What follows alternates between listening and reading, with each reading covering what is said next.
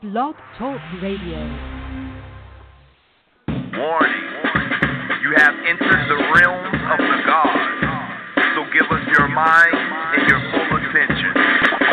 So you say you deal with esoteric information? I never heard of such. Well, you're in for a treat. Blog talk, this is the blog talk. I lean L Bay, dropping jewels every day. Blog talk, this is the blog talk. Metaphysical, we deal with the spiritual. Blog talk, this is the blog talk. I lean L Bay, dropping jewels every day. Blog talk, this is the blog talk. Metaphysical, we deal with the spiritual. So you claim to be a god? Damn right I'm a god. The maker, the owner, cream of the planet Earth, father, civilization, god of the universe. Wow, I didn't know that. Wow, I didn't know that. Wow, I didn't know that. Wow, I didn't know that. So tune in or lose, friend. All strategies applied mathematically. The information he drop is real powerful. So get your notepad, it's more than an hour full. Watch your jaw, the crew is watching talk. Indigenous to the land wherever we stand. First world order, we bringing it home in the first quarter. Invisible lines don't apply, we cross borders. Silly rabbit, knowledge for gods. No matter where you reside, Lodge, Temple of Mars. So don't fret or proceed with hesitation. Just tune in to Blog Talk to get the information. Peace.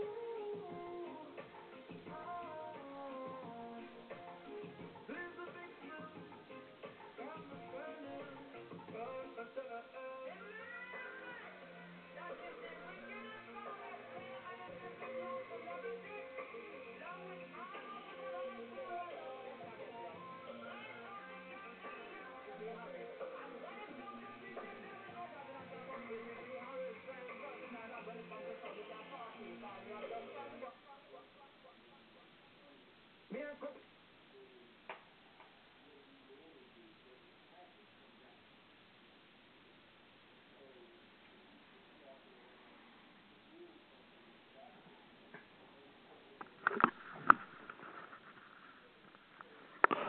Halvate, Washington East. Peace, peace, peace, family. This is Brother Fahim Tecumseh El Bay speaking to you tonight, filling in for Dr. Alim El Bay. I'll be your host tonight. And Dr. Alim is doing other projects right now, so I got to fill in for him for tonight. All right? We're doing part 2 where I left off last week on clearing up the confusion on the Moorish conscious communities across the Union States here in America and all over the world. And here again to clear up a lot of the confusion of a lot of misunderstandings and misinterpretations of how or what is the Moorish Divine National Movement is about, and our history in general. You have a lot of people, like I say, on YouTube, a lot of these what you call self-appointed sheiks or grand sheiks or supreme grand sheiks, whatever they want to call themselves, still confusing the people. A lot of them, from what telling by their conversations and their lectures, they haven't done enough thorough research on the subjects that I'm talking about. It's evident for those who know what I'm talking about, know it's evident. And like I say before, last week, the word more, I had a brother, I know I stated this last week, but I want to repeat this again, him saying that more is not an ancient word, it's a modern word or term, when it comes to the word Moabite, it's the modern word, the modern word for Moabite is more, but more goes, I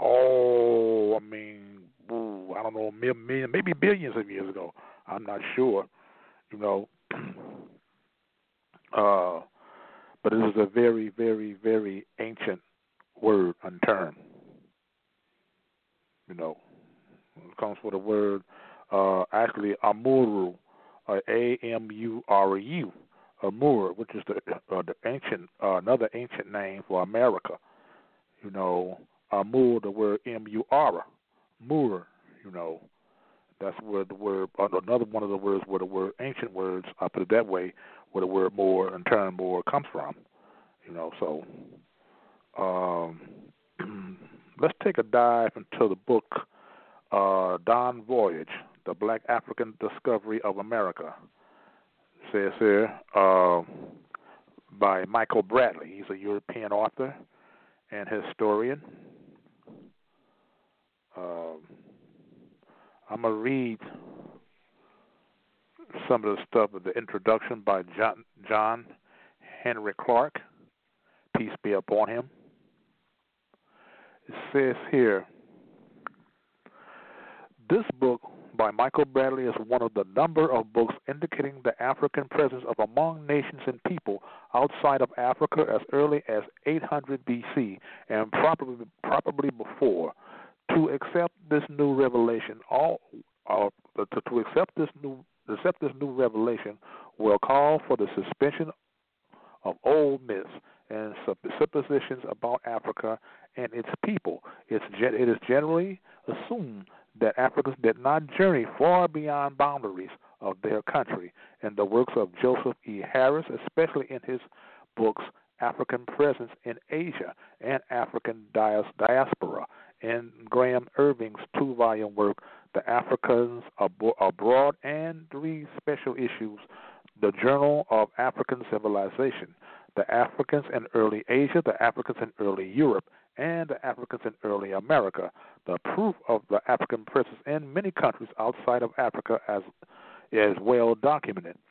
And the reason, and I'm going to stop right here, the reason why I'm reading this off to you It's because a lot of these scholars, they were talking to Dr. Arlene, I believe, last week or week before last, and a lot of them didn't even believe that the U.S. is not a corporation, that we actually have a U.S. government, and that we actually came on ships from Africa, and so on and so on and so on, and all this nonsense.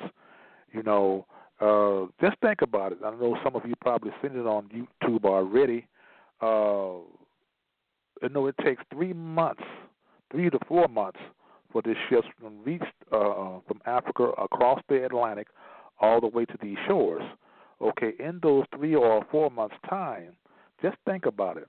If they really packed us in those ships like they said they did, if they really have us and chained up, all sardined together like that for 3 or 4 months across the waters, all that defecating, all that urination, that would turn into toxic, into poison. They wouldn't be able to survive that kind of misery conditions. They wouldn't be able to survive all that. Not in no 3 months. That's just common sense. That's medically and physically impossible. The ones that did reach the shores of America, if they ever did, they wouldn't be in any shape to be slaves under anyone's servitude. The women themselves would be childbearing, because that would throw them out of whack. They wouldn't be able to have any children. If they live, and if they did live to get to the shores of America, they wouldn't be living too long. They'll be dying out. They will be dying. The very few that would have survived. You have to really think about that. A lot of us did come from ships, thousands upon thousands of ships travel from Africa to the Americas, especially under Abu Bakr.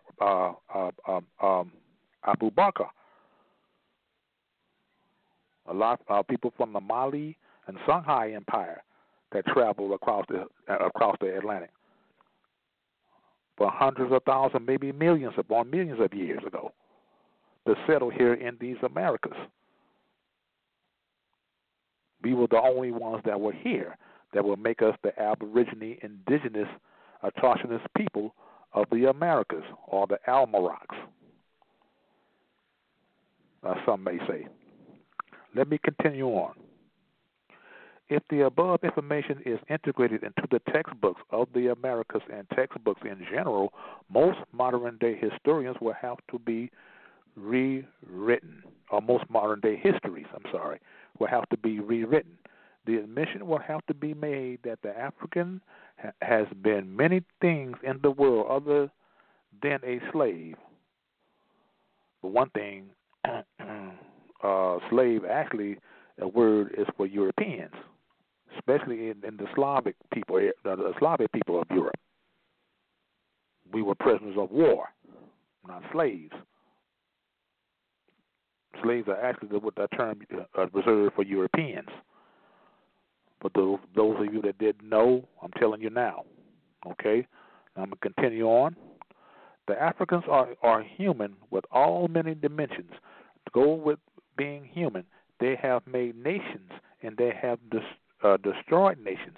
They have been both slave and king. In general, the African has played every role, from saint to buffoon. He is collectively a part of the whole world.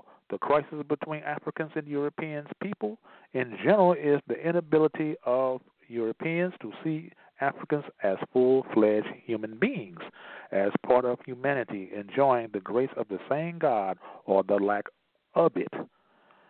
The pamphlet by Harold G. Lawrence, African Explorers of the New World, was the best-known work on this subject before the publication of Ivan Van Sertima's work. They came before Columbus. the African presence in ancient America. Harold Lawrence not only documents early African explorers in what would later be called the New World, he identifies the motive for their explorations and the tragic results of some of them. In a world where the mass media has oversaturated the mind, Tarzan and Jungle movies, the complementary facts about an African people were either ridiculed or dismissed as fantasy. The following quote is from his pamphlet. When assessing the cultures of early Africa, many historians have sought convenient means to discredit by various techniques the black people of that continent. Chain of the confinement of slave trade, justifications of colonial ideologies and fostering with such words as primitive, savage, heathen, childlike, and inhuman. These writers were limited from the beginning and failed too often to give the black African just praise for his accomplishments. On the contrary, the trend was to distract rather than add to what was already known. As a result, where Africa exhibited signs of greatness, steps were taken immediately to stress that the responsible people were not what they called Negroes, rarely Negroid, but instead Hamites, Arabs, dark whites, Semites, Hindus, Muslims, or some other name which avoided the apparent qualities of black skin and woolly hair. On the other occasions, positive facts from the African past were purposely overlooked in ancient manuscripts, which told of such were dismissed as tall tales or simple glorifications. In short, the few observers who attempted to break from the acceptable approach and report the facts without colorations were forced to overprove their convictions or to mention them vaguely in passing. This is some of the madness and the nonsense that's been going on. You have a lot of these, like I said, that had a radio conference on, I forgot what the show was, where Dr. Eileen was one of the guest hosts on the show, and he was trying to tell a lot of these brothers about us being the original inhabitants of this land. And a lot of them didn't, they talk as though as they were unenlightened,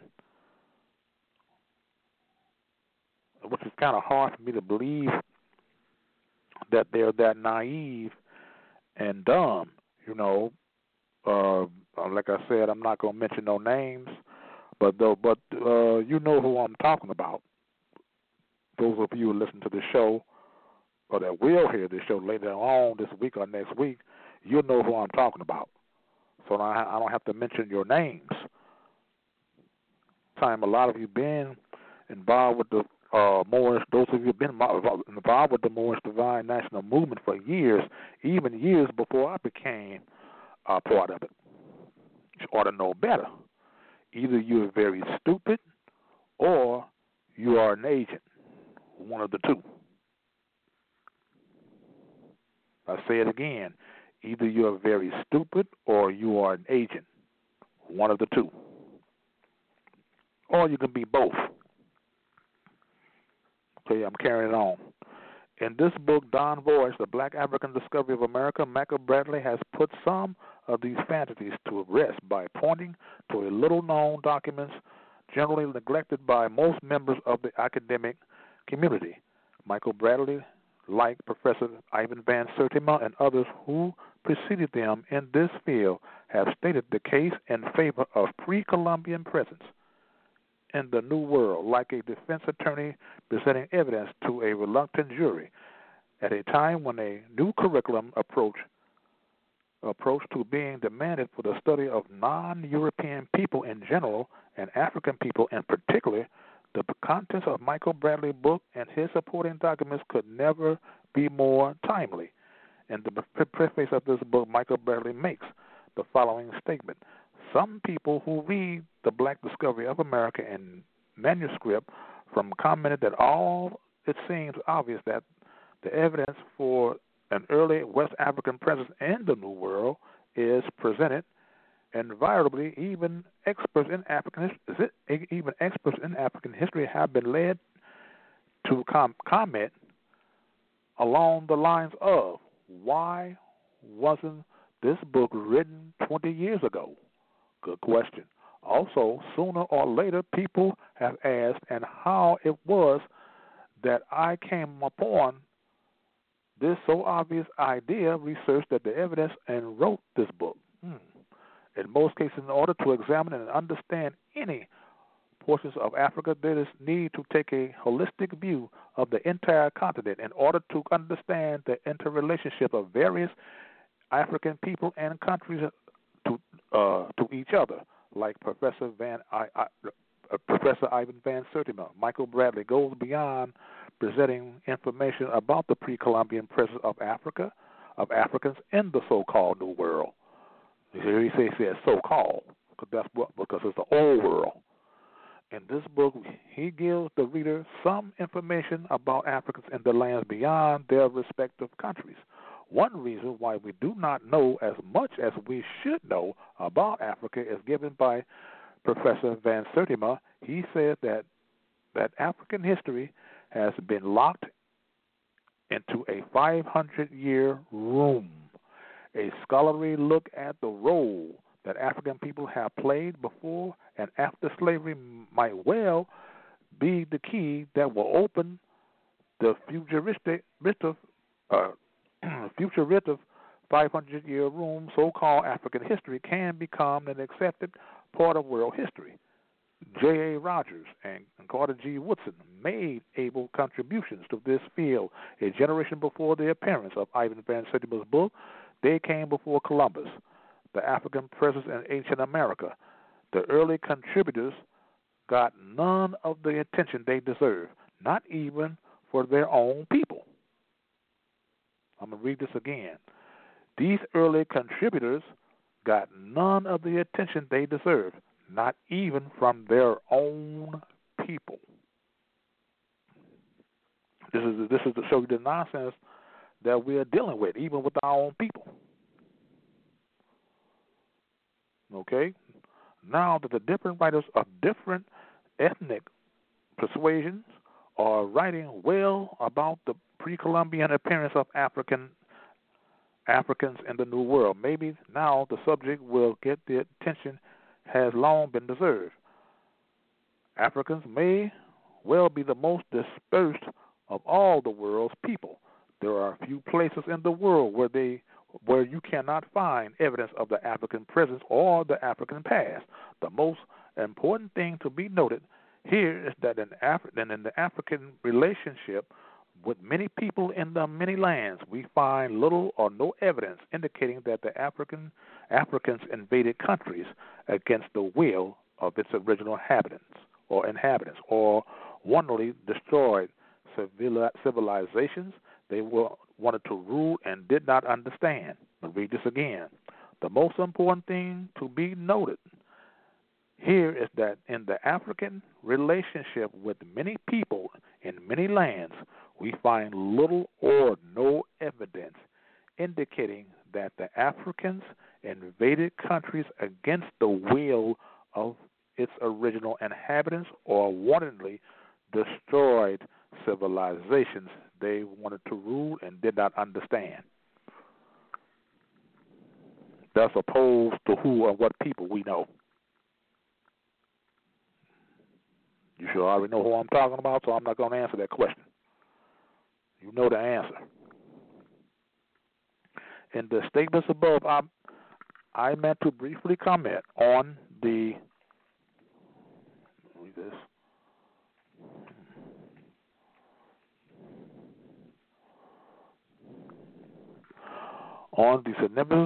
significance of the Africans in pre-Columbian America and the aftermath in order to let it be known that the Africans were not brought to America culturally empty-handed. In spite of their disadvantage and indentured servitude and in chattel slavery, they did establish a revolutionary heritage that is still reverberating to this very day. There are implications in Michael Bradley's book, Down Voyage, the Black African's Discovery of America, that go far beyond the book. The significance of his findings will eventually be used in school curricula and in the histories of America in general. When we examine the history and impact of Africans in the New World, we might extend our examination in the whole world. The pre-Columbian presence of the Africans and what it is called the New World has been a subject for speculation, and any other examination of the old and new evidence relating to this subject will put all speculations to rest. While this article deals mainly with the second impact of Africans on the Western Hemisphere, it is important that we look, at least briefly, at their first impact in the light of the old and new evidence. The formal investigation to this subject was started in 1920 with the publication of Professor Leo Weiner's massive 3-volume work, Africa and the Discovery of America. In the first volume of this work, Professor Weiner shows that American archaeology in both the Africans and the Indians is built on sand and superstitions, and the chronology of cultural development for both of the peoples is totally out of order. He also shows that the Africans have had a far greater influence on American civilizations than has herefore been suspected. The second volume of the work is a study of African religions and their influence on the culture of these on this hemisphere. His documents tend to prove to an extraordinary extent that the Indian medicine man owes his evolution to the African medicine man. But you know the Indian medicine and the Indian is us too. So I want to get that straight. But the so-called Mongoloid, who they call the Indian, they owe a lot of gratitude towards us also, them. And they pattern themselves off of our so-called tribes. Well, I like to use the term nation myself. But I may use the word tribe, so most people can understand what I'm talking about. Let me move it on. In explaining the diaries of Christopher Columbus, Professor Weiner calls attention to the fact that Columbus found a dark-skinned people in the Caribbean islands trading with the Indians. Who were these dark-skinned people? The question asks. Columbus infers that they were people from the coast of Guinea, West Africa. Africans discovered America long before the Europeans had any such dreams. In 1936, Carter G. Woodson published his book, The African Background Outline. This book has additional information on the pre-Columbian presence of the Africans and what is called the New World. Dr. Woodson's observations are that several authorities during this time believed that Africans discovered America long before the Europeans had any such dreams, for the Occident was all but in a state of savagery until to awaken by contact with the more enlightened Orient during the Crusades, talking about the Moors, okay, talking about us. The early European explorers and the estimates of Darwin found there in cave skulls which were identified as African. Students of ethnology observed also that the religion of North and South American Indians is very much like that of Africans because we were here before them. That's why. When they came across the Bering Straits through Alaska, and Canada and to North America, they found us, that we were already here. When they came here, we taught them. We taught them how to hunt. We taught them how to plant, when to plant, to harvest. Even the feathered war bonnets that they wear as they got from us.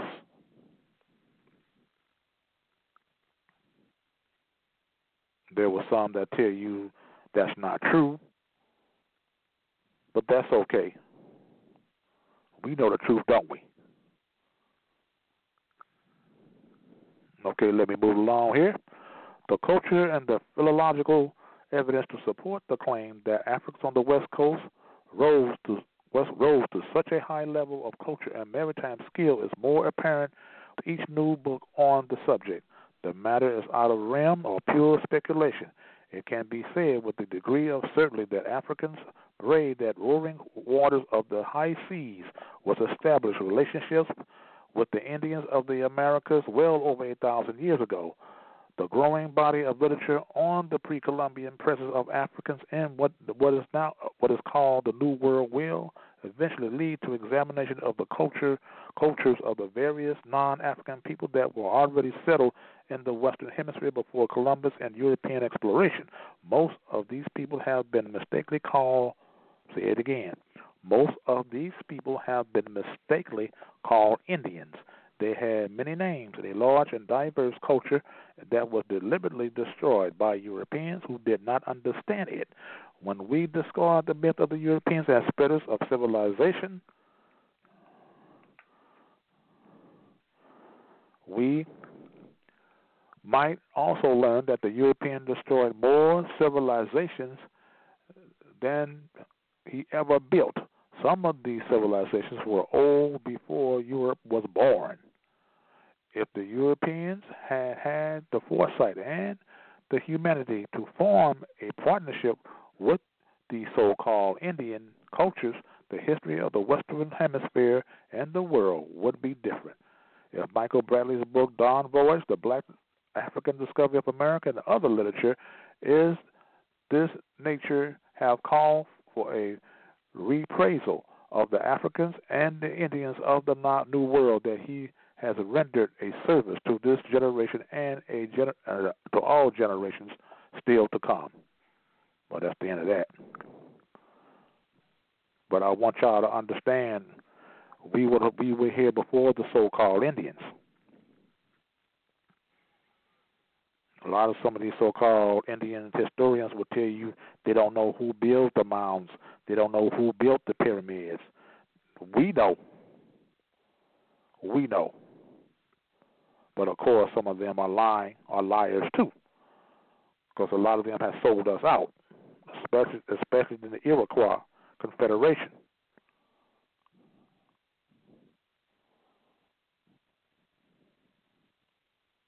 A lot of these are personating these $5 Indians. These Europeans call themselves Indians, what we call the $5 Indians. You got the chief of the Cherokee Nation now is a European. No, he's an imposter. He's a fraud. He's not a Cherokee, let alone a chief.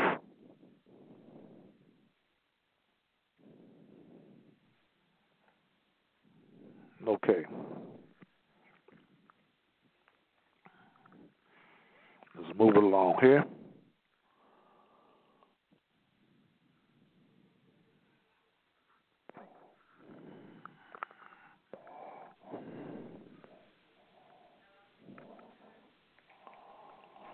Now I'm going to read this here.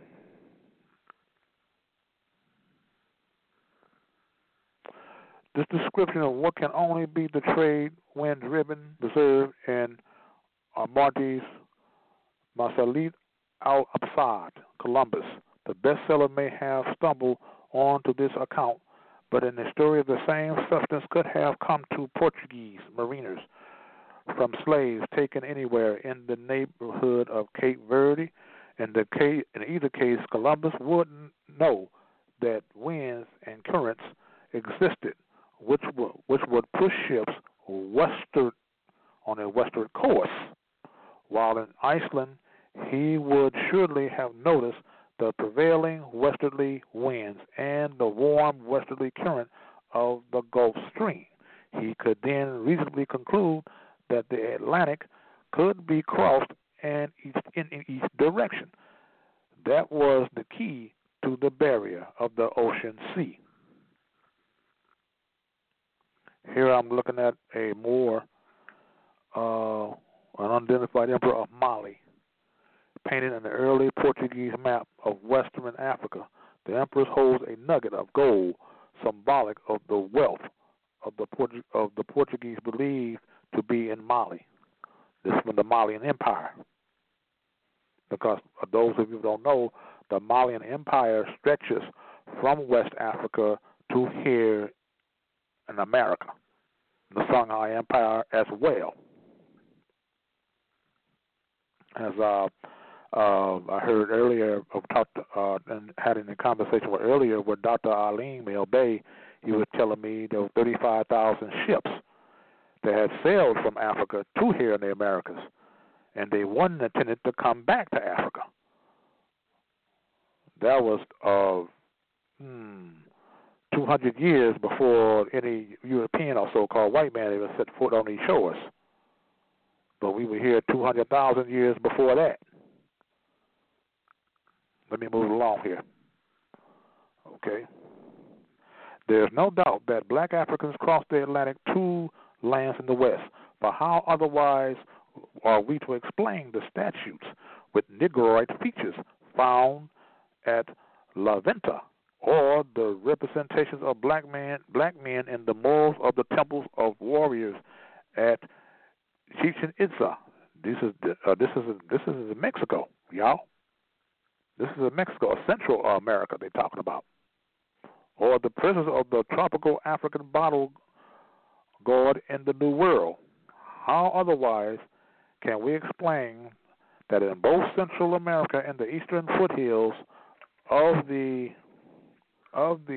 Angus linguistic found Negroid languages related to Mandinka, to the Mandinka language, the language spoken by the people around Cape Verde. This is also no doubt, in spite of the contrary set of prevailing winds and currents, some black African mariners returned from the New World to Cape Verde. Otherwise, how could Kankan Musa, predecessor, be convinced that there were limits to the neighboring sea? How otherwise we can explain Columbus' conclusion that the land lay 7 westerly Cape Verde, a conclusion that was not only correct but arrived at only after the Portuguese had the latitude and the people of Cape Verde. The evidence compels us to accept the idea that the success of Columbia voyage would but much to the experience and knowledge gained by black mariners of Mali, or the Mali Empire.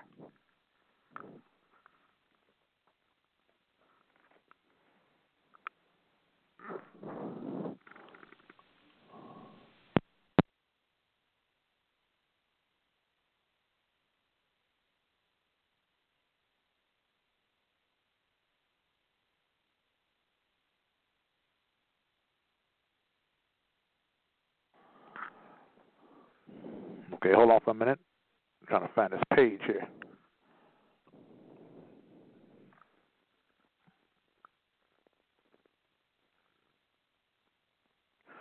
Okay, here we are.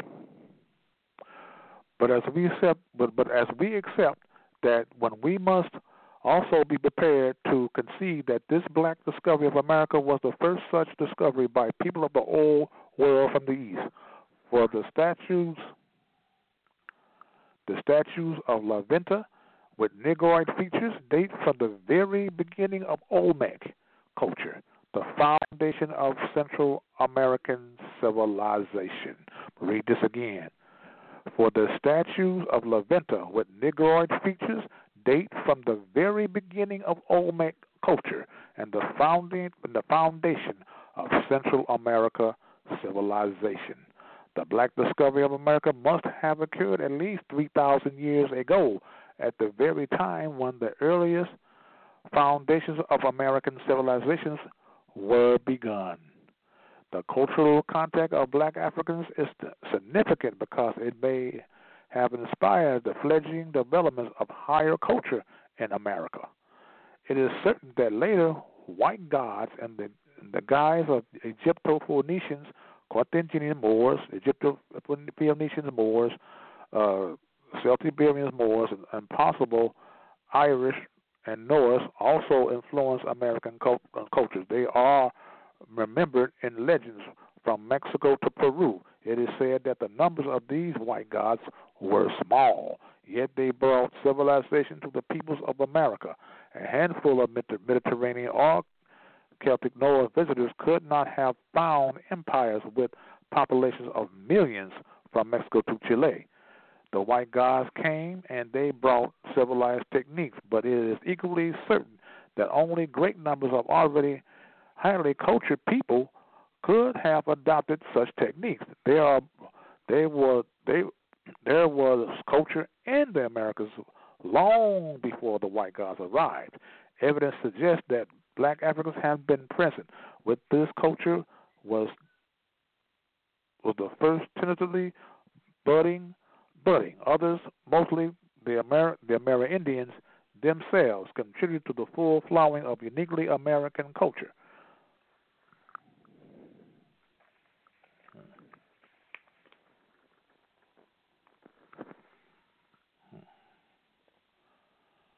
Okay. Yeah, and the Europeans that did brought any kind of civilization, they brought little, they brought any. They were learning from us. This is what a lot of people got to learn how to understand.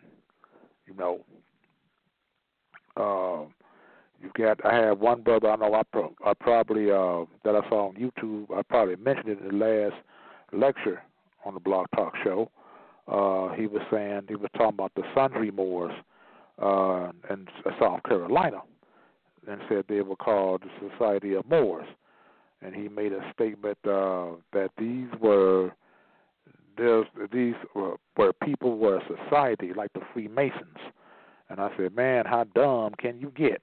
You know, and this is supposed to be a chief of a certain nation here in America. You know, and that shows he definitely haven't done his research or homework.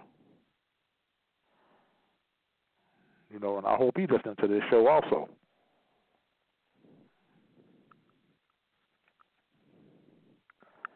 Okay, let me keep it moving here.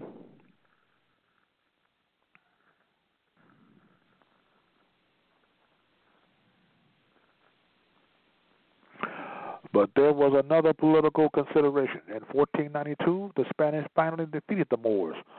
War with the Moors had raged for centuries, mortgaging Spain's monetary resources, energy, and preventing her from entering the age of exploration as early as Portugal, or with such dedications.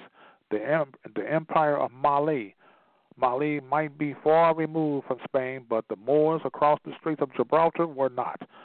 Nor was Mali from the minds of the North African Arabs. Islam had long been entrenched in the Empire of Mali, and there were close relationships, both friendly and unfriendly, between the Moors of North Africa and Western Sudanese. Well, let me touch on this. All of the Mali and Songhai empires, West Africa period, all of that was known as Mauritania at one time. Mauritania means land of the Moors.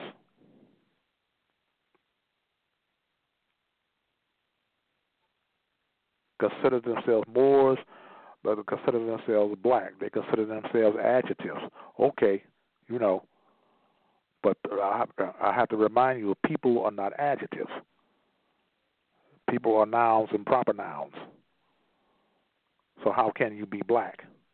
And if you look at the etymology of the word black, the word black, B-L-A-C-K, is a modern term. So therefore, that verbiage was not in usage in ancient times. So our ancestors was not calling themselves black. And if you go further in the word Blake, B-L-A-K or B-L-A-C, it means actually pale and white. So it originally means pale and white. So therefore, it cannot be your identity, can it? It cannot be you. So how in the hell can you be black? I want someone to really explain that one. Explain that to me very careful.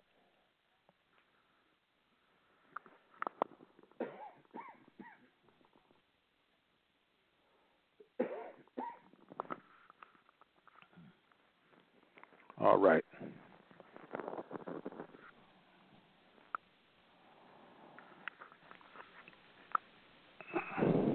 Okay, move on to something else. I'm gonna read the book. Take a dive into the book "When Rocks Cry Out" by Horace Butler. This is the book you need to get by Horace Butler. "When Rocks Cry Out." It tells you how our people are the original inhabitants of the North, South, and Central America and the adjoining islands. This is a must-read, and it must be every Moorish library.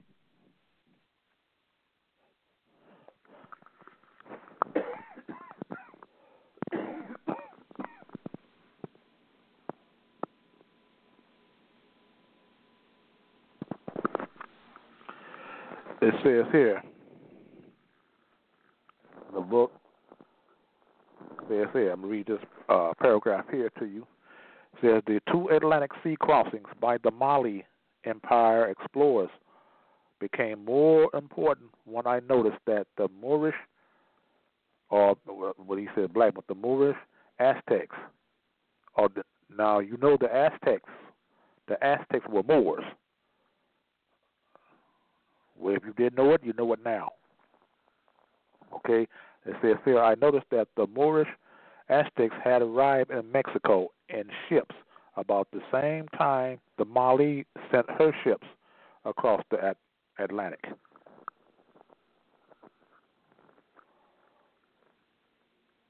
This is the book "When Rocks Cry Out." Okay?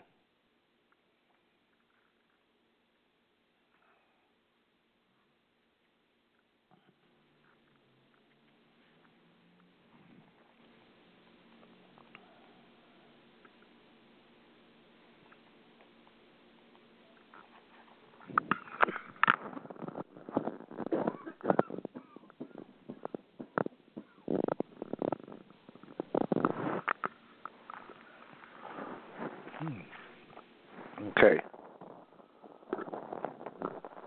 Okay. The first time I noticed the words "the West," ancient Egyptian stones, I thought Egyptians had visited the Americas on some infrequent sea voyages. I knew better now. The old stones were already to tell anyone who would listen that those Africans had built an Egypt in the Americas before they built the monument filled Egypt in northeast Africa. I'm going to repeat this again. The old stones were ready to tell anyone who would listen that those Africans had built an Egypt in the Americas before they built the monument filled Egypt in northeast Africa. The ancient histories explain that the Africans came to Americas and built cities from Brazil to Mexico and possibly further north. Those who attempted to trace Egypt's ancient history against the much smaller expanse of land along the Nile in Africa ran into geographic problems that were impossible to untangle. The distance between the places and the hieroglyphic text and the time it took to travel between the places just did not make sense against the landscape of the Middle or the modern Middle East, what they call so-called Middle East, which is Northeast Africa. These ancient histories needed an area that was far-reaching, as the distance from the Nile and Northeast Africa to the Valley of Mexico in the Americas. Did you hear that? Did you hear that? Let me move along here. It was clear that there was an Egypt on the Nile and Egypt in the Americas. I'll repeat this again. It was clear that there was an Egypt on the Nile and in Egypt in the Americas. But early in the search, I had not discovered when or why Egypt had left the Americas to build the Egypt in the east. There's something. So the empire has stretched all the way from the West African empires all the way to here in the Americas. Because one time, and it didn't have to do that really, because at one time these continents were joined together, which was called Pangea. They were all connected before the Great Split or the Great Drift. Because all this was Africa at one time, believe it or not. Believe it or not. Those of you that be on YouTube, Facebook, and on the website and internet that are always talking about you still believe this BS about us coming on ships, slave ships, and Europeans brought us here on slave ships. This is the book you need to read, When Rocks Cry Out. You need to read the book, The First World Order. You need to read the book, Moors and Masonry. You need to read the book, The Dawn Voyage, The Black African Discovery of America.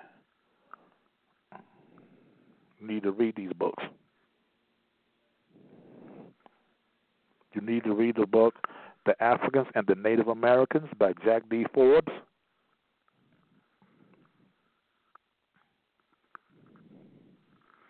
You need to read them. Okay?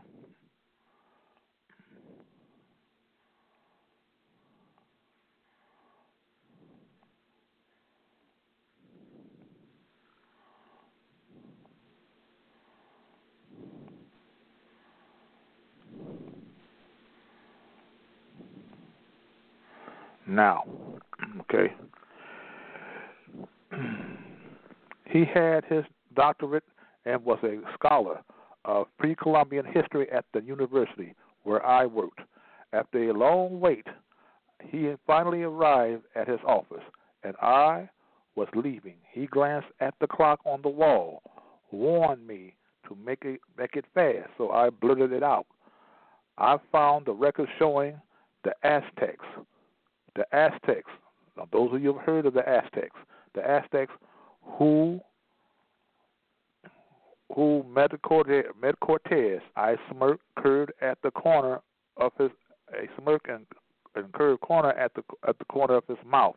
But I continue. Cortez, his secretary, and Castillo, one of the officers, described Moctezuma as being very dark complexion. They wrote that the nation of people they found here was the same complexion. That doesn't mean black, he counted. To the Europeans, of course, they were considered dark complexion, but they were just copper tone in skin color. Then he affirmed the name of some books that could help me remove my misunderstandings. I have already read those. I quickly responded, noticing that it was only 5 o'clock that I had not offered the most convincing discovery. I let it out. The writings of Sahagan say the Mexicans did not come from the north or northwest into Mexico. Sahagan wrote that they arrived by boat coming from the direction of the rising sun, and that they landed on the Gulf Coast of Mexico at Pernutla.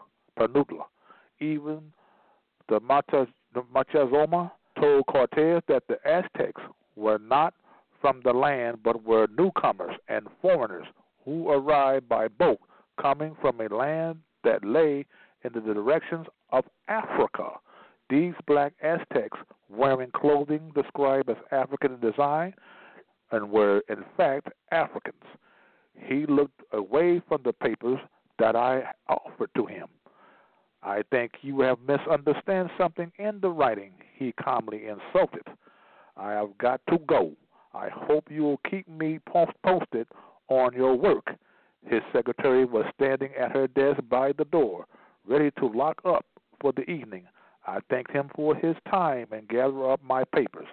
I was almost through the large clear glass door when I turned to face this doctor. The Spanish explorers did not say the Aztecs were brown or copper colored. They were black and very dark. They were Africans.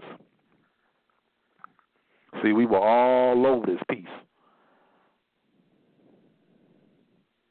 All over this people, our family.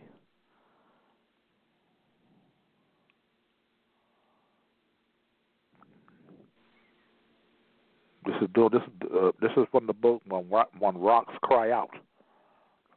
I'm pronounce the author's name again. Name is Horace Butler. Horace Butler. Butler. When Rocks Cry Out. Very good book.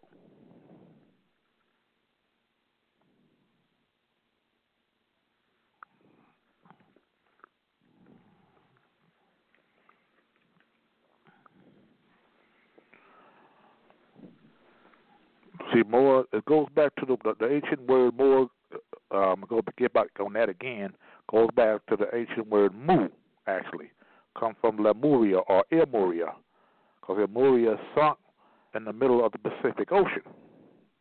It was a vast land at one time in the middle of the Pacific Ocean, which is the Hawaiian Islands are a part of. One island of the Hawaiian Islands particularly is Maui, Hawaii, which is another ancient name for Moor.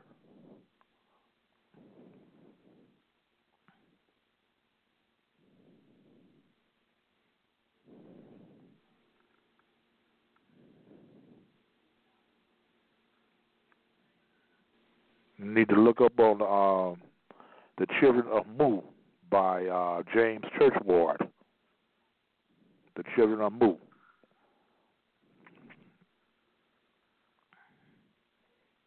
That's us who they're talking about.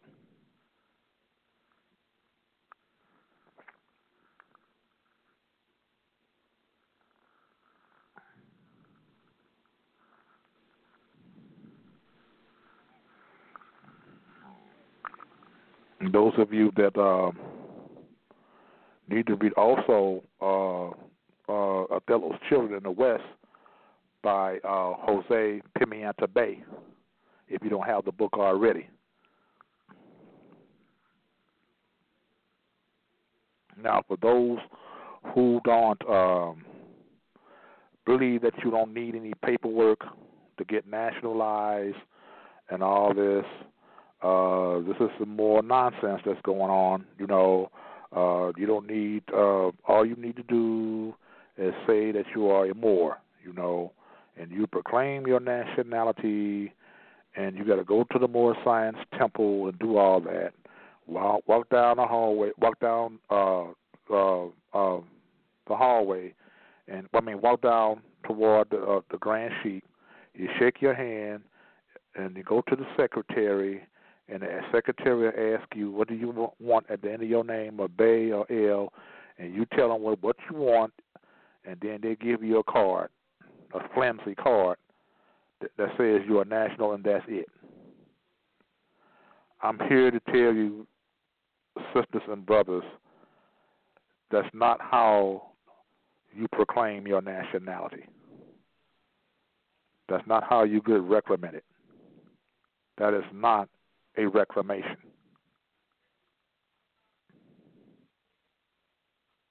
Reclamate meaning reclaim who you are. Reclaim your nationality and birthright. That's not how you do that.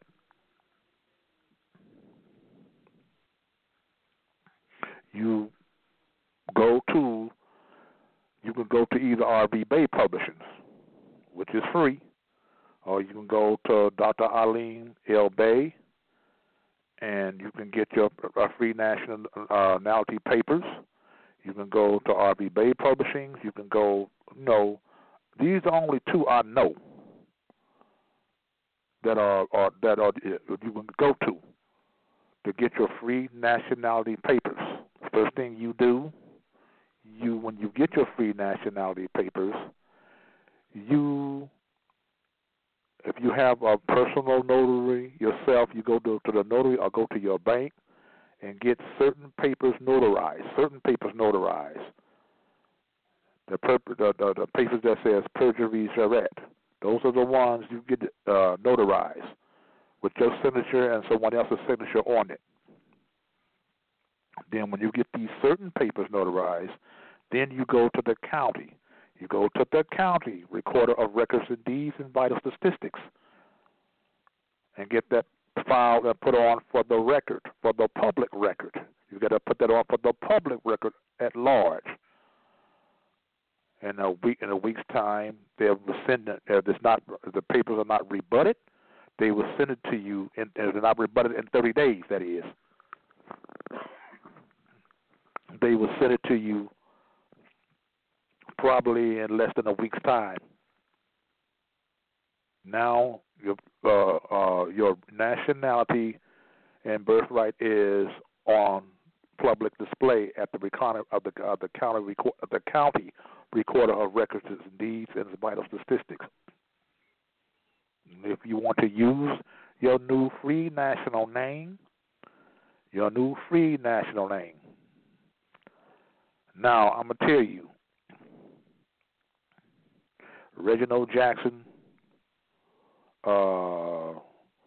Leslie Warren Bay, Reginald Jackson L, Ronald Jones Day, those are not free national names. Those are not free national names. Now, you can use those names for a while until you really decide which free national name you really want for long. A name like, I would say, Mustafa Ali El Bay. That is a free national name. Malik Tunica Taka El Bay. That is a free national name. Taka Tunica Aline Bay. That is a free national name. And if you notice, I'm using Aboriginal indigenous names mixed in with so-called Arabic names or Muslim names, but they are both free national names. You cannot carry the name of your slave owners or your property owners and then call yourself putting a Bay, El, Al, Ali, and the date at the end of it. It doesn't work that way. Take, for instance, Richard Harris Bay. Okay, they're looking at the Harris, not the Bay. You're still carrying the name of your property owner. You're still carrying the name of your property owner. Like, you do it for a little while. You can. You do it for a little while. That's because that'll be your first start. You get nationalized until you find a more of a proper name. Then you can change. You can correct it to Mustafa Aline Bay or whatever. You choose whatever name you choose to correct your name with. I hope everybody understands this. Everybody that's listening, I hope everybody understands what I'm talking about. And some of you, you want to go to the Circuit County Clerk office, not to a judge, to the County Court Clerk office, and file it if you want to use your name.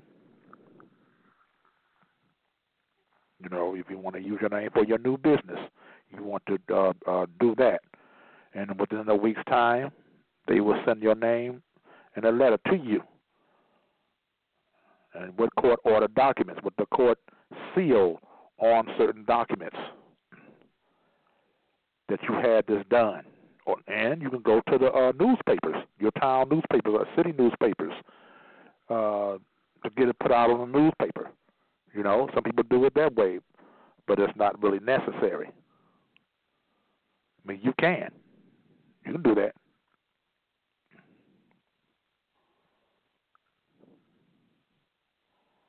That's the way that's done.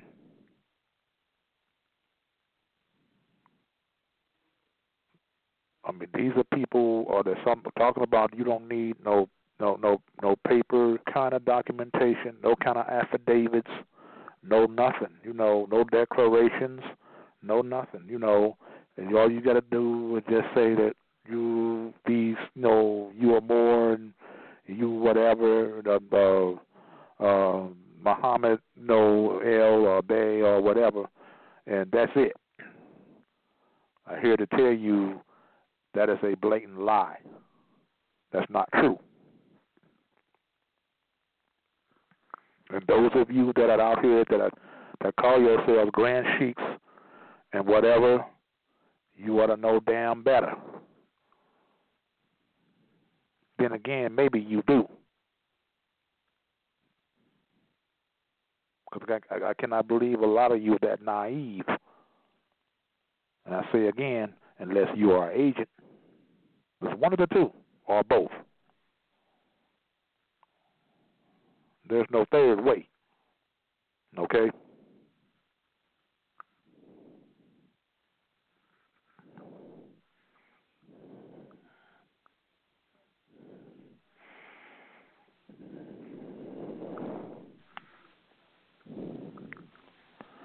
Okay. Let's get into the book.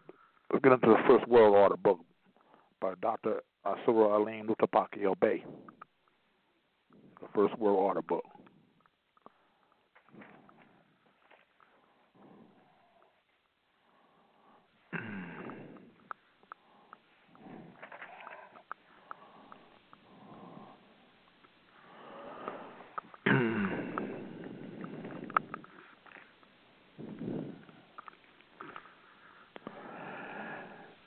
Here we had the word land. In the most general sense, comprehends any ground, soil, or earth whatsoever, including fields, meadows, pastures, woods, moors, waters, marshes, and rock. In its more limited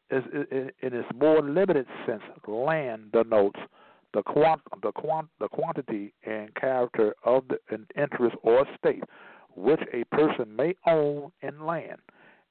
It may conclude any state or interest in lands, either legal or equitable, as well as easements and incorporeal hereditaments. The land is one thing, and the estate, which is another thing. For an estate and land is a time and land, or land for a time. The term may be used interchangeably with property. It may include anything that may be classed as real estate or real property. See also lands ownership, for sale, partition, property. This is the Black's Law Dictionary, 6th edition. The above definition destroys the thinking that there is no such thing or people as Moors land, for all land are Moors. The word land and the word Moor are synonymous, one and the same. Hence the reason why Lemurian or Hawaiian Islands, Tamuria, Egypt, Tamari. You know, those are ancient terms for Africa and Egypt. Tamari, Mer, M-E-R. Also in French means water.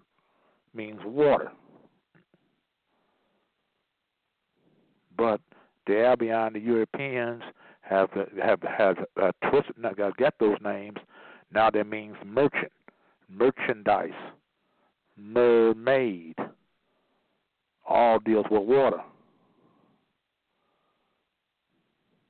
Mercantile. All deal with commerce. It deals with water, because water is energy. It deals with energy. Like a battery cell, a jail cell. A ship sails on the high seas. A bill of sale.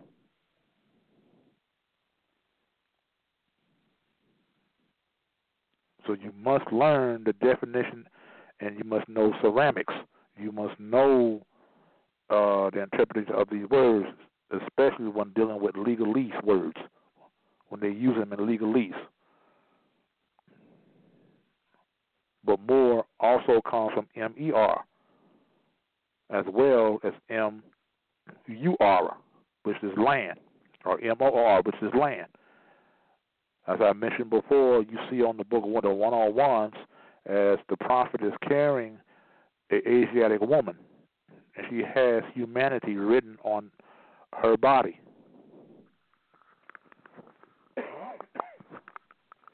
And he has 1 foot on land and 1 foot on water, because we are land-connected people. And also, we are navigators of the high seas. That's why you have 1 foot in water. We must have command on both dominions of common law, also of admiralty and maritime law, which is Moorish law.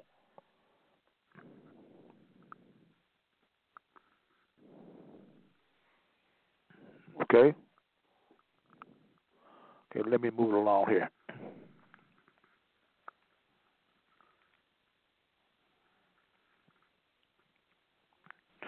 Moor, an officer of the Isle of Man, who summons the courts for several sheetings.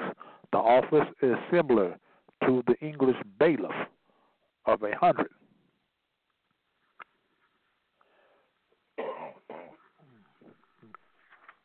Okay, so the Black Law Dictionary, 4th edition. Court doesn't summons a Moor, and 1 Moor equals 100 bailiffs.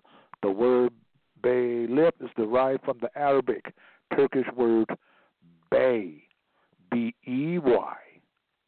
Let me repeat this, okay? The court doesn't summons a Moor, and 1 Moor equals 100 bailiffs. The word bailiff, B-A-I-L-I-F-F, is derived from the Arabic Turkish word bay, B-E-Y. Bay means the governor, the landlord, or ruler. That's what bay means. The Webster Dictionary definition for the word Moor is not fully accurate, and there is a deeper hidden meaning revealed. Moor, a native of the North. This is the Webster's Dictionary interpretation now. This is what he's talking about. Moor, a native of the northern coast of Africa, called by the Romans from the color of the people. That's how you got the word blackamoor. They were dealing with the description of the people, what a Moor looks like, not what a Moor is. When they say Negroes or the Negro race, they're saying what a Moor looks like, not what he is or she is. Okay? Hope everybody got that.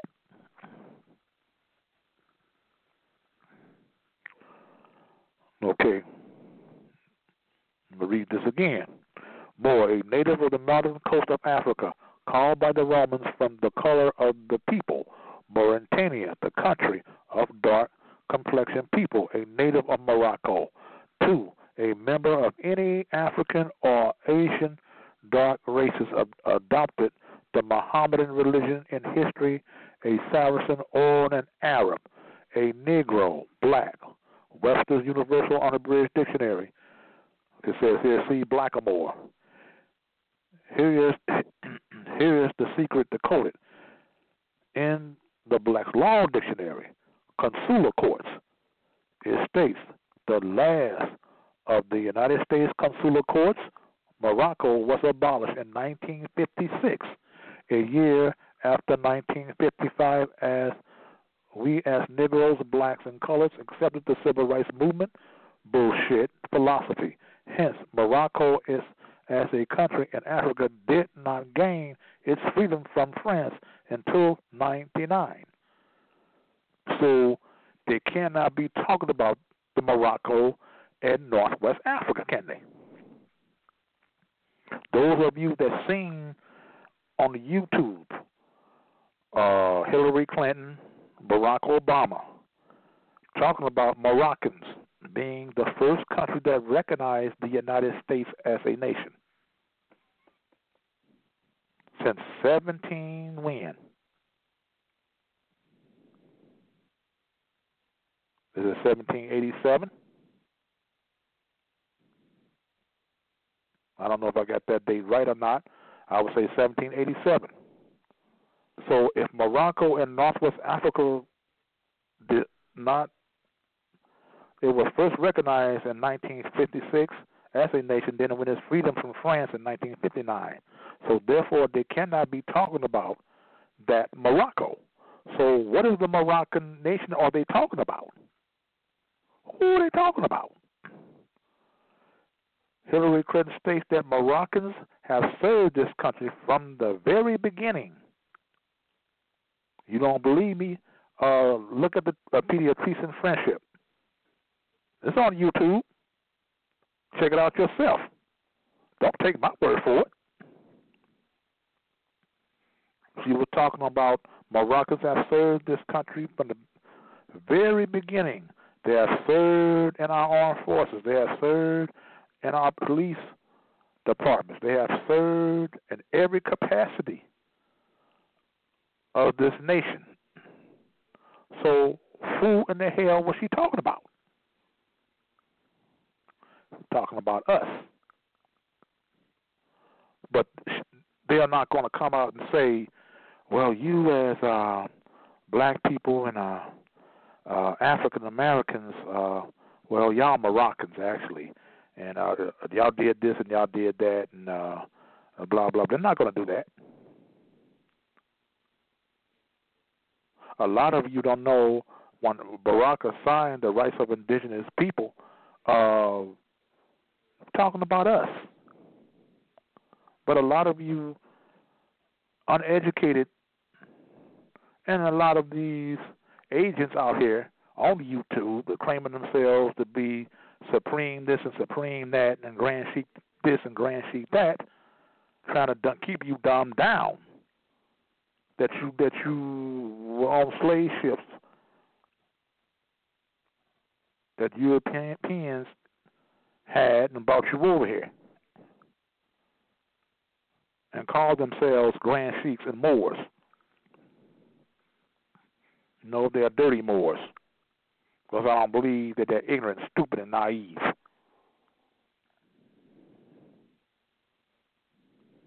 Oh yeah, my name is Fahim Tunica El Bay. Yeah, in case you know, you got something to say about it. I don't give a shit, really.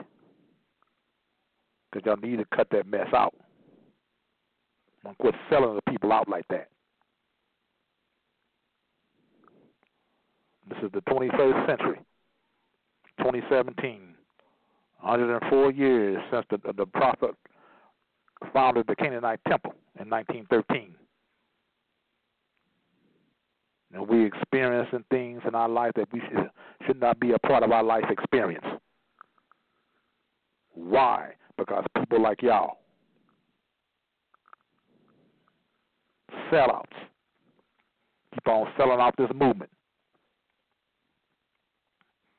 Keep on selling our people out for $1.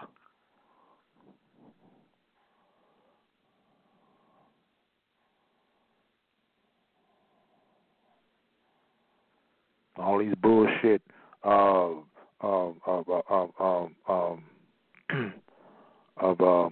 conferences they be having, challenging each other, debating with each other.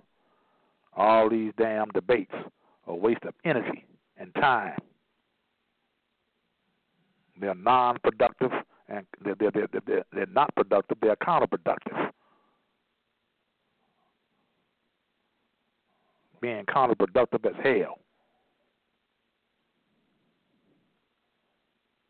And they ain't producing nothing. Okay. Okay, I'm gonna read this again. Here's the secret decoded in the Black Law Dictionary, consular courts. Now, I'm gonna skip this. Thus, according to the Prophet Noble Drew Ali's statement, makes more sense according to the Holy Bible and the Quran, Circle 7 in the Moorish Science Temple of America, by the Prophet Noble Drew Ali. It says here in chapter 47, Egypt, the capital, the empire of the dominion of Africa. Paragraph 6. I want y'all to listen to this very carefully. Listen very carefully now, boys. The Moabites from the land of Moab, which received permission from the pharaohs of Egypt to settle and inhabit northwest Africa. They were the founders and are the true possessors of the present Moroccan Empire. Now, the Moroccan Empire is here. The Moroccan Kingdom over in northwest Africa.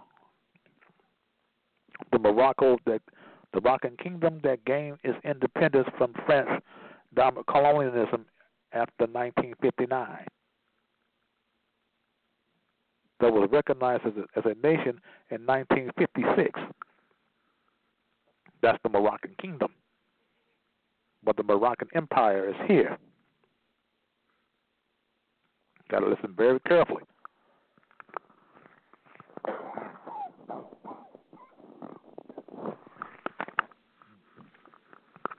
Okay?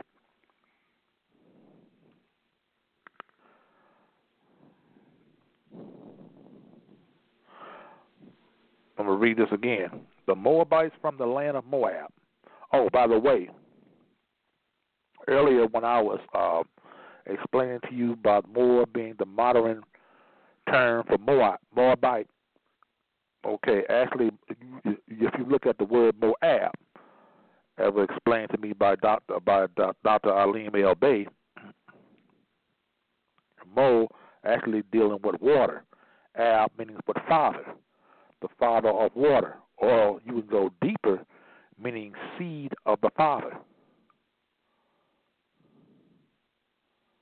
Actually, that's what Moab actually means. Seed of the father. Then you have the Moabite people. And what is the modern term for Moabite? Moor.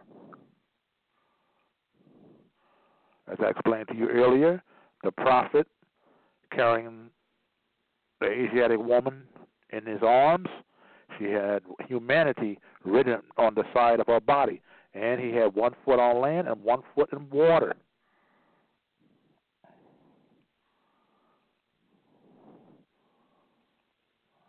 Because we are both of those, the water and land. So we must regain control of those two. Okay, let's see here. Okay, the Moabites from the land of Moab who received permission from the pharaohs of Egypt to settle and inhabit northwest Africa.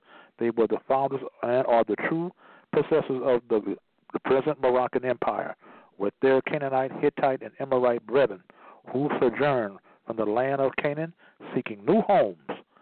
Paragraph 7. This is chapter 47 of the Holy Quran, Circle 7 now. Okay? The title is to Egypt, the capital empire of the dominion of Africa. All right. Paragraph 7. Their dominion and inhabitation extended from northeast, southwest Africa, across the great Atlantis, even into the present North, South, and Central America, also Mexico and the Atlantis Islands, before the great earthquake which caused the great Atlantic Ocean. Didn't I explain that to you earlier in this lecture? Yes, I did. This is in the Holy Quran, Circle 7.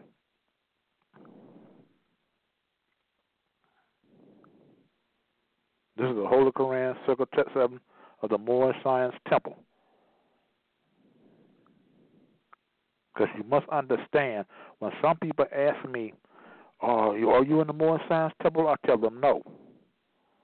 Oh, I saw with your turban and sometimes I see you with your turban and your fez on.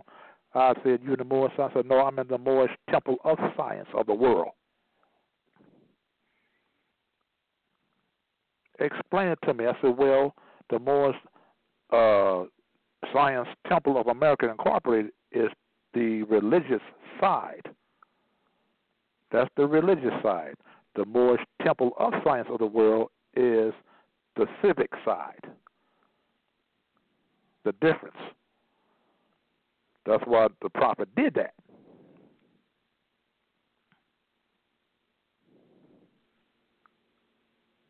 We deal with law, structure.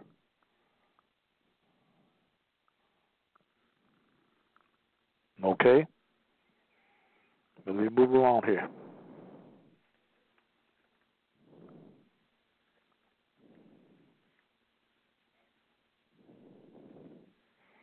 I want to grab, let me see here. Grab the Circle 7 here. I think I'm going to read it out. Yeah, we got plenty of time. I'm going to grab the chapter 47 of the Circle 7. Here we are here. Here we are. Now, chapter 47, Egypt, the capital empire of the Dominion of Africa. Paragraph 1. The inhabitants of Africa are the descendants of the ancient Canaanite from the land of Canaan. Okay. Paragraph 2. Old man Cush and his family are the first inhabitants of Africa who came from the land of Canaan. Paragraph 3. His father Ham and his family were second. Then came the word Ethiopia, which means the demarcation line of the dominion of Amexem, the first true and divine name of Africa, the dividing of the land between the Father and the Son. Paragraph 4. The dominion of Cush, northeast and southeast Africa, and northwest and southwest was his father's dominion of Africa. Paragraph 5. In later years, many of their brethren from Asia and the Holy Lands joined them. Paragraph 6. The Moabites from the land of Moab, who received permission from the pharaohs of Egypt to settle and inhabit northwest Africa, they were the founders and are the true possessors of the present Moroccan Empire, with their Canaanite, Hittite, Amorite brethren who sojourned from the land of Canaan seeking new homes. Paragraph 7. Their dominion and inhabitation extended from north and southwest Africa across the great Atlantis, even into the present North and South and Central America, and also Mexico and the Atlantic Islands, before the great earthquake which caused the great Atlantic Ocean. Paragraph 8. The river Nile was dredged and many by the ancient pharaohs of Egypt in order to trade with the surrounding kingdoms. Also, the Niger River was dredged by the great pharaoh of Egypt in those ancient days for trade, and it extends eastward from the river Nile westward across the great Atlantic. It was used for the trade and transportation. I'm going to read this again. It extends eastward. The river Nile now. It extends eastward from the river Nile westward across the great Atlantic. Now, what I just told you in the book, When Rocks Cry Out. If those of you who really listen, remember what I said, when rocks cry out. That they built Egypt here in North America.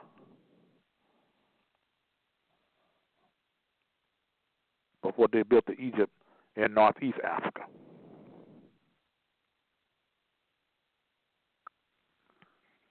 Almost the same thing. Paragraph 9.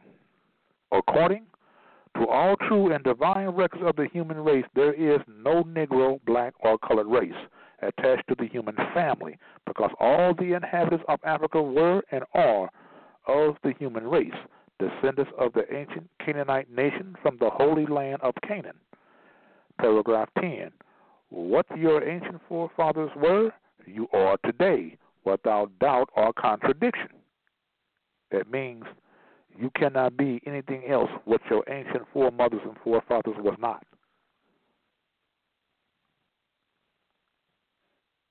If they were Moors, so are you.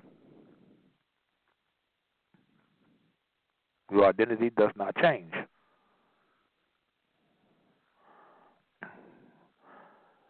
Paragraph 11.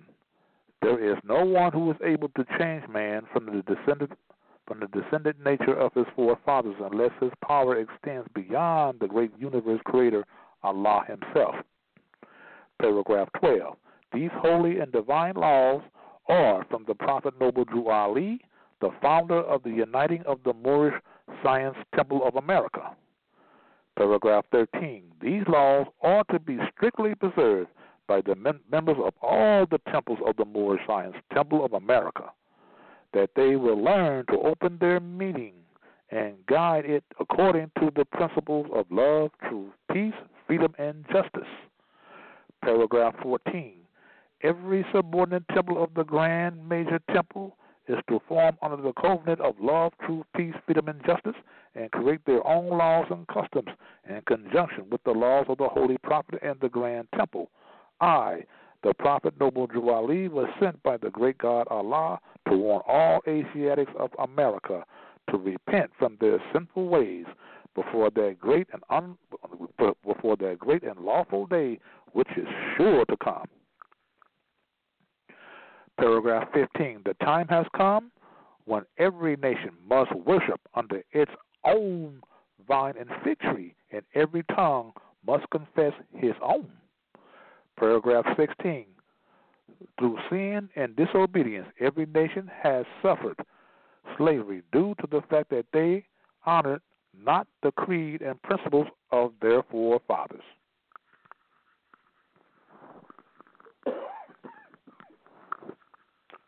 Here we are, paragraph 17, the last paragraph. That is why the nationality of the Moors was taken away from them in 1774, and the word Negro, black, and colored was given to the Asiatics of America who were of Moorish descent, because they honored not the principles of their mothers and fathers. They strayed after the gods of Europe, whom they knew nothing. Okay, that's the end of that. For those of you, I would advise you to, if you have a Circle 7 Holy Quran in your possession, if you don't, get one, you can order them online. I'm sure that Dr. Alim has copies of them that he can send off to you. His website is www.dralimlbay.com. Say it again, www.dralimlbay.com. Okay? You order these books, to read chapter 47 of the Holy Quran, Second 7. Okay? Tells you all about us being the original inhabitants of these Almaraks, of these Americas.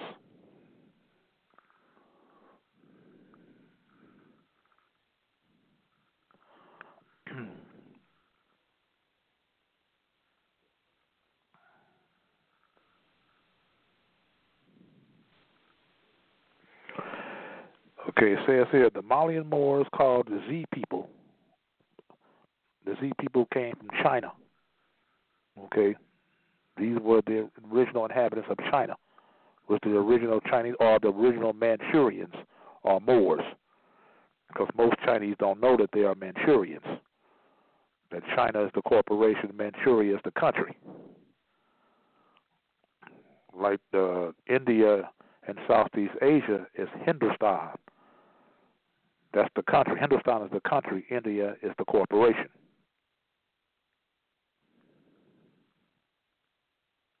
Like the United States here is the corporation. America is the country. Or Morocco is the country.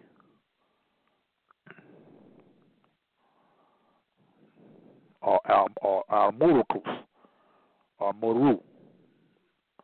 These are other ancient names of America. Amur, the M-U-R. It's another ancient word or term. Ancient word, another term where Moor comes from.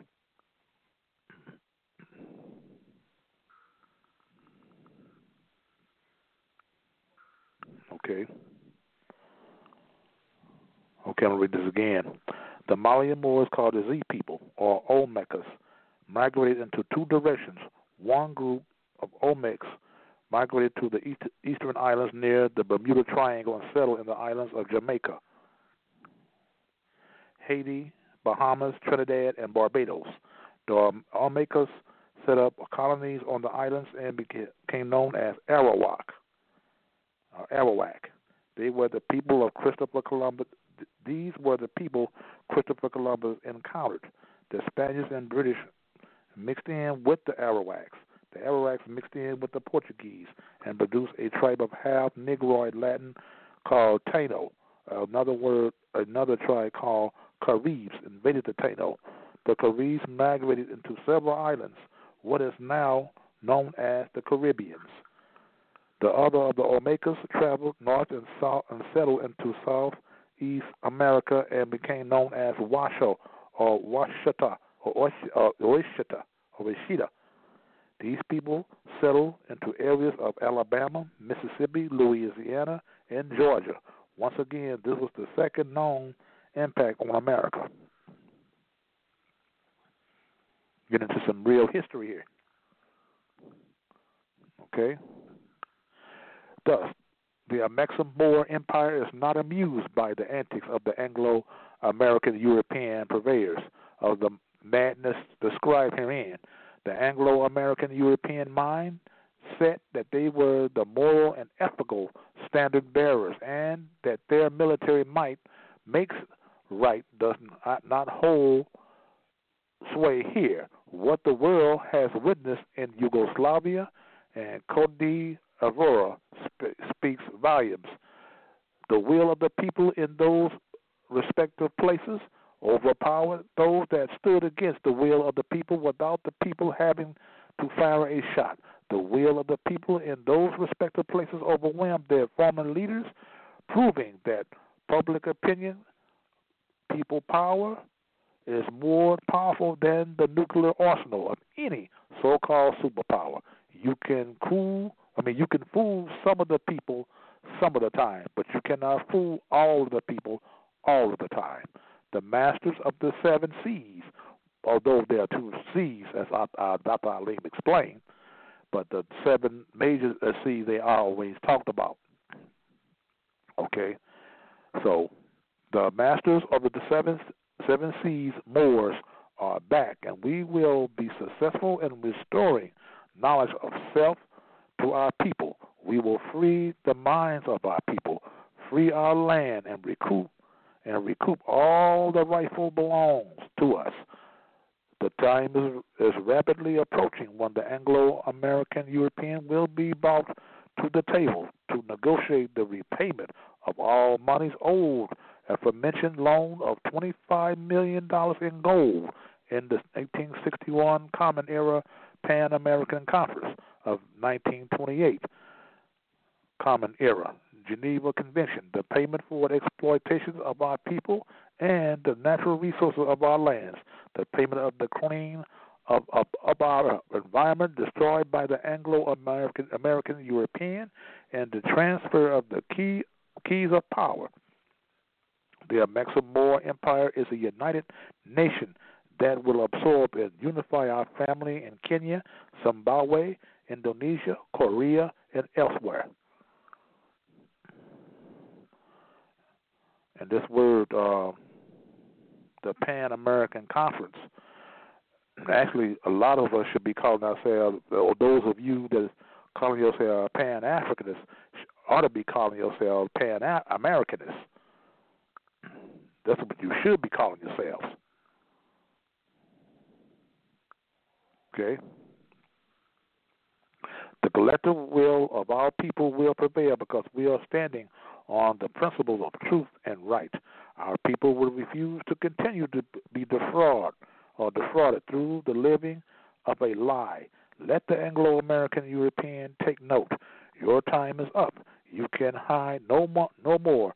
You can lie no more. The U.S. Congress has the responsibility of addressing and settling all claims against the U.S., including the $25 million in gold plus 139 years to date of the interest, penalties, and fines owed to the Maxim Moor Empire through the Maxim Moor Empire imperial government. The time has come for the U.S. Congress to begin good faith negotiations in the matter with the Maxim Moor Empire imperial government.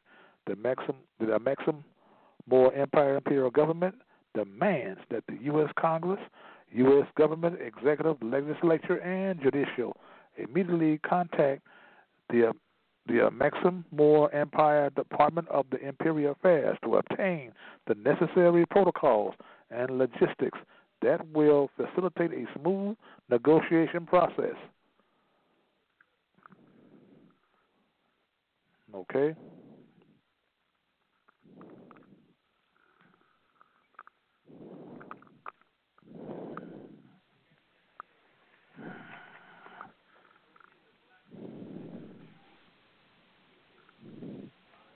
I hope a lot of you are getting this, what I'm telling you, what I'm lecturing about tonight.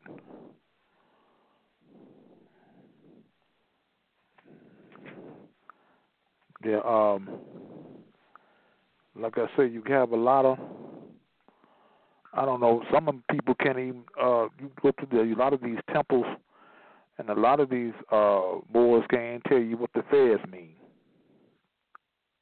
They can't even tell you what Moor means. Some can. Some have done some research. They at least done that. Okay, let me go to this paragraph here.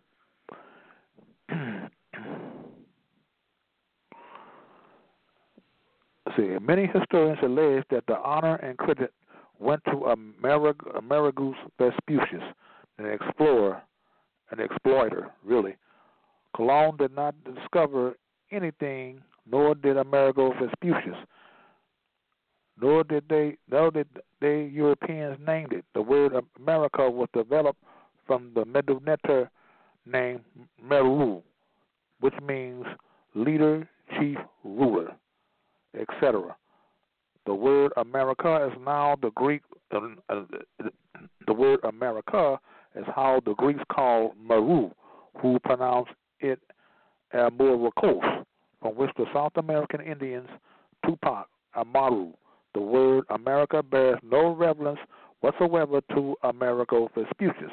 The word is also borrowed by the Arabic language and is called Amir, A-M-I-R, which is a Moorish term. Amir meaning ruler, chief, governor, prince, etc. I have a friend named Amir, by the way. All right. His name is Amir Nasario Day. That's his name. Okay? Let me move along here. The European latest corruption of the word Meru reads Mero, M-E-R-O-E. That's the European corruption of the word Meru. Because you see it written in certain books dealing with Kush and Ethiopia, and that's why it's been misspelled like that. Still trying to dumb us down.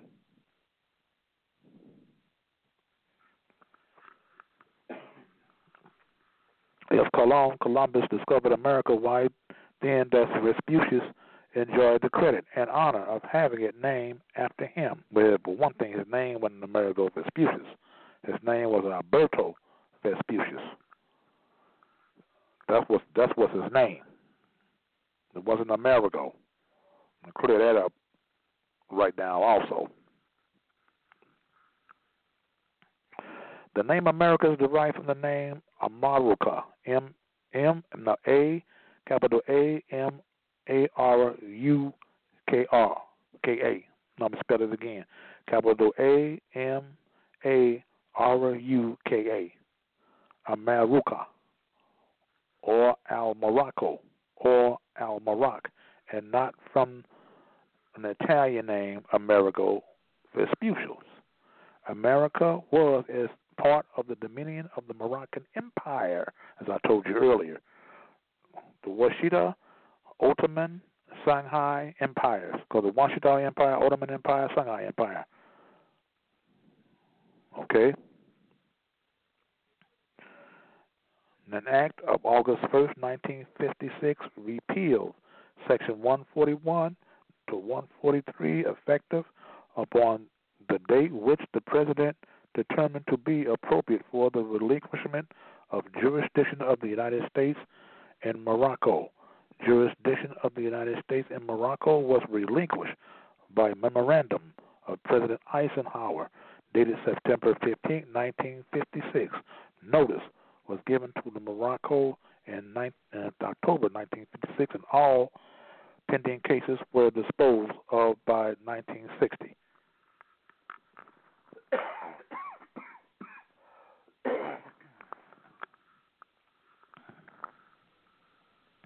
Says here, see bulletin of the State Department. Okay, skip these here. The same year that the Moroccan Kingdom was recognized as a nation, it was the same year that the consular courts here in the Moroccan Empire fell. Coincidence? I don't think so. It says here another spelling. It's A-M-A-R-U-C-A. Amaruka. It's an ancient name. It's an ancient name for the continent learned by the Inca of ancient Peru from the original Africanu who built civilization here. The Abians named themselves after the continent after having learned of the name when they arrived here a few centuries ago to plunder the land. This is the origin of the Albion giving himself the name Amerigo Vespucci.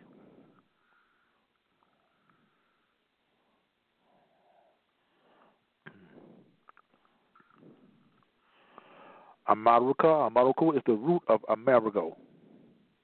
Finally, the word for lion is also light of the mane of the lion. Looks like the sun and its rays. And the meduneter is Ru, one Ra taken the form of a lion in certain aspects of cosmology. He is called Rura or Udra, Allah, which becomes the Arabic word for netter, God, Allah. Amaruka, M-A-R-A-K-A,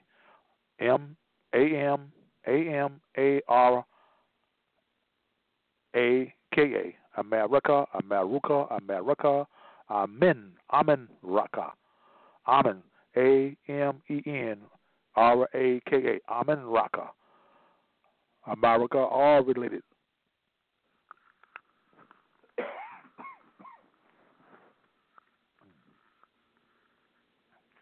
All this. These are ancient words.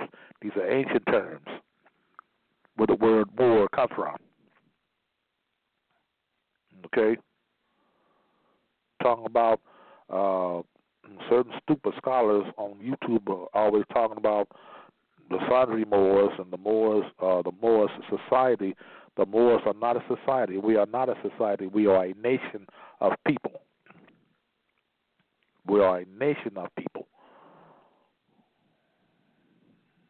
Moor is our nationality, and you never hear me use the term Moorish. I am Moorish. I never hardly ever say that. Only time when I use the term Moorish, maybe when I'm referring to a Moorish couple, I might say, no, that's a beautiful Moorish couple, or I might say that's a beautiful Aborigine Indigenous American couple. I like Aborigine Indigenous American couple better because Moorish, when you say Moorish a lot, actually, as Sister Yafa Bey explained it one time in one of her lectures, actually that Moorish actually is an adjective, and people are not adjectives. People are nouns and proper nouns. I mean, it means also, it can also could have a double meaning as well. It could mean relating to a Moor, or attached to being a Moor. So it has almost a double meaning, or you can swing that with a double-edged sword. So, but I use the term Moorish a lot when I speak, So, I'm guilty of that myself. Okay? But I never say I am Moorish. I say I am a Moor. Or I say my nationality is Moor, not Moorish. Okay, but this is me, This is how I do it,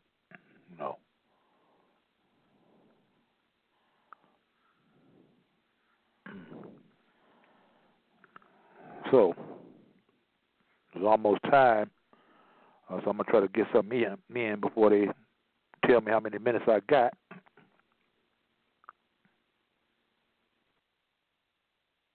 They say I got 90 seconds.